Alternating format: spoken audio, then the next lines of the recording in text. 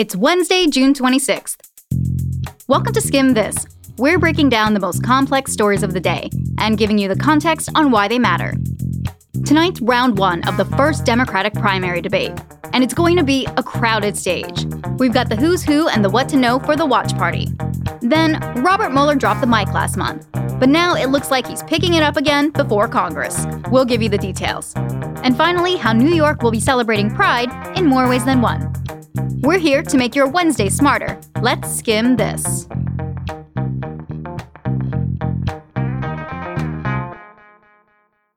The most complicated story today is about the 2020 election and the first Democratic debate starting tonight in Miami.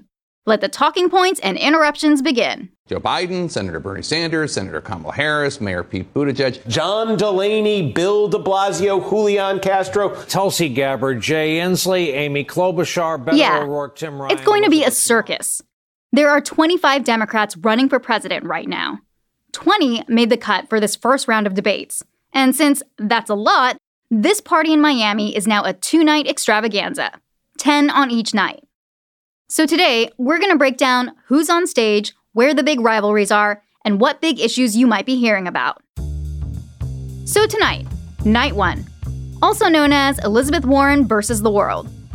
Not really, but the progressive senator from Massachusetts is the highest polling candidate on stage tonight, and the only one of them polling in the top 5. So she gets the prime spot right in the middle. Warren's big on putting it all out there, and we mean all. She's got a plan for eliminating student debt, a plan for battling the opioid epidemic, a plan for ending private prisons.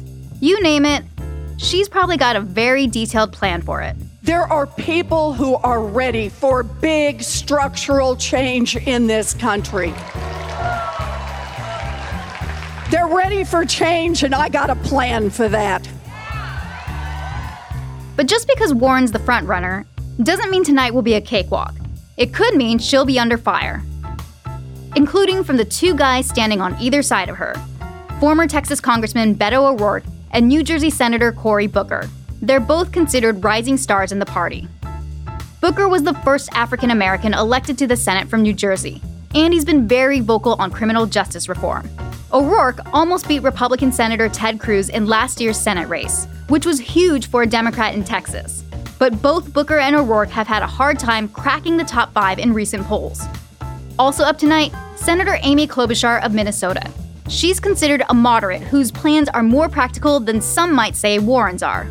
There's also former Housing and Urban Development Secretary Julian Castro, who'd be the first Latino ever elected president. Castro and O'Rourke have released some of the most detailed policy plans on immigration.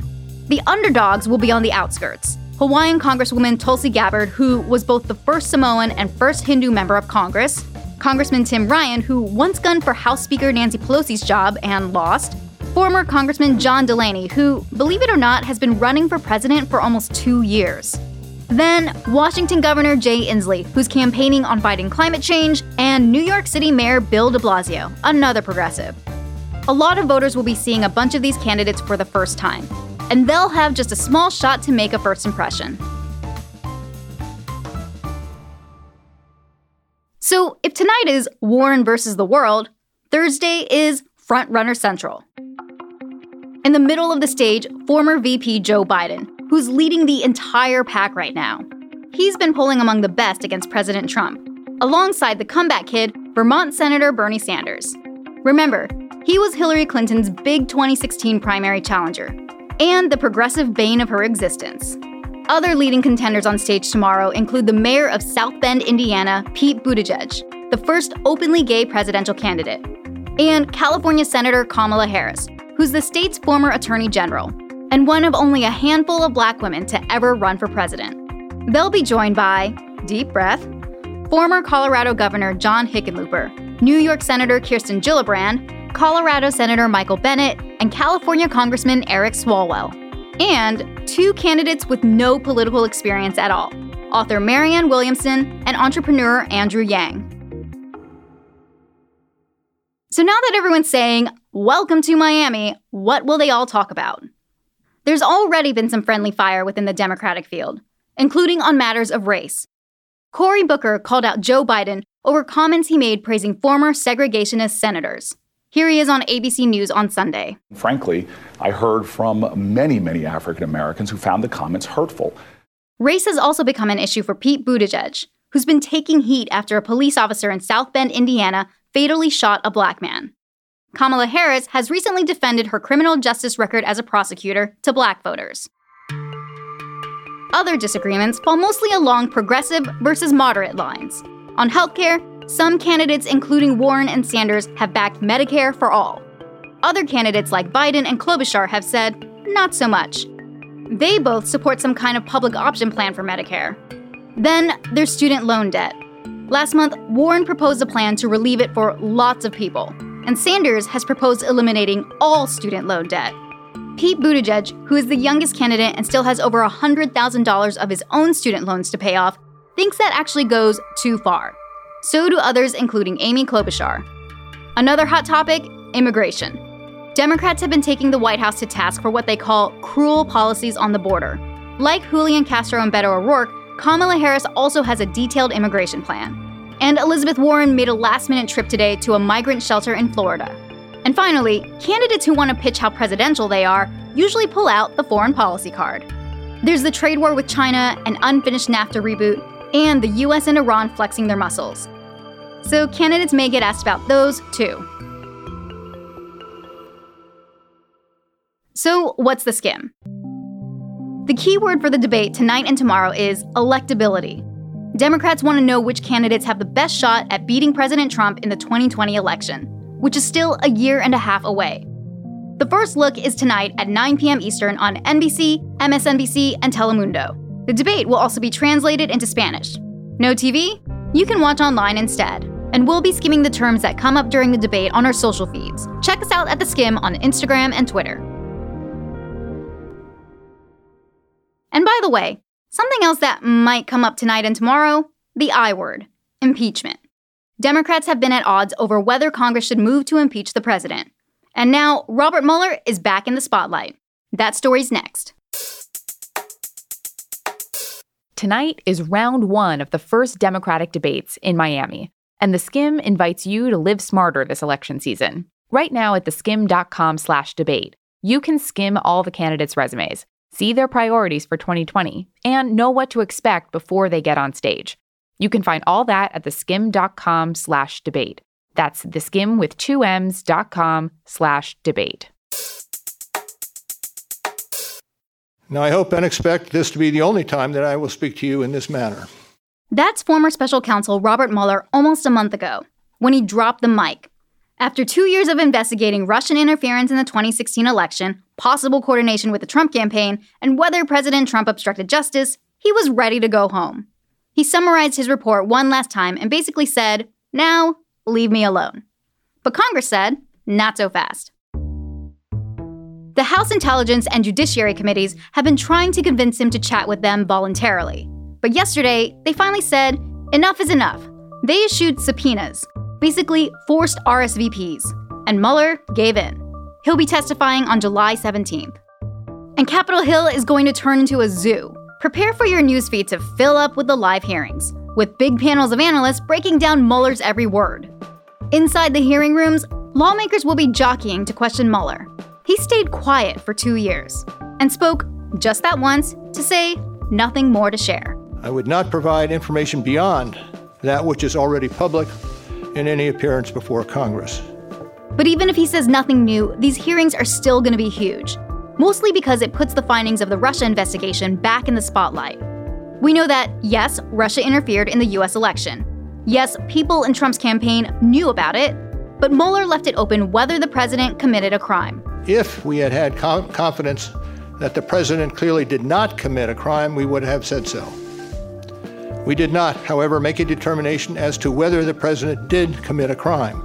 Democrats have been saying Mueller was sending Congress a message with that, to investigate and decide for themselves. They're probably going to try to use Mueller's testimony to add fuel to their investigations.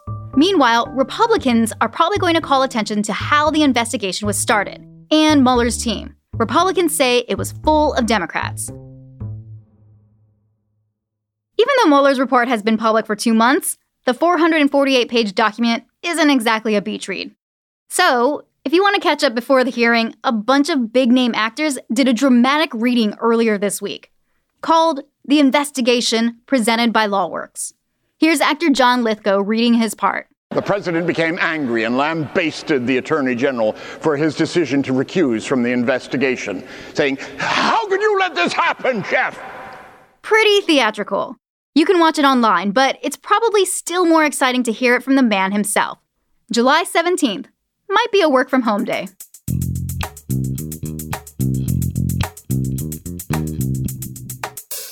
Rainbow flags have been waving all month, but tonight, World Pride kicks off for real in New York. Whoopi Goldberg's hosting the opening ceremony, and there will be performances by big names like Cyndi Lauper, Billy Porter, and more. The city is basically one huge rainbow party all weekend, wrapping up with one of the biggest pride marches in the world on Sunday. Pride is an especially big deal this year, because it's the 50th anniversary of the Stonewall riots that got the fight for LGBTQ+ rights rolling.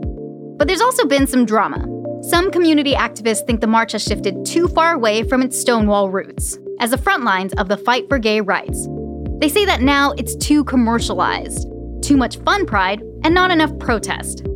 So they're holding a second march on the same day. The main event will march south in Manhattan, past the Stonewall Inn, then loop back north. The alternative march will start at Stonewall and march north to Central Park. That's the route the first Pride Parade took 49 years ago. If you've heard of Stonewall but want more of the backstory, we have a deep dive audio feature about it on our website, theskim.com/pride. Check it out.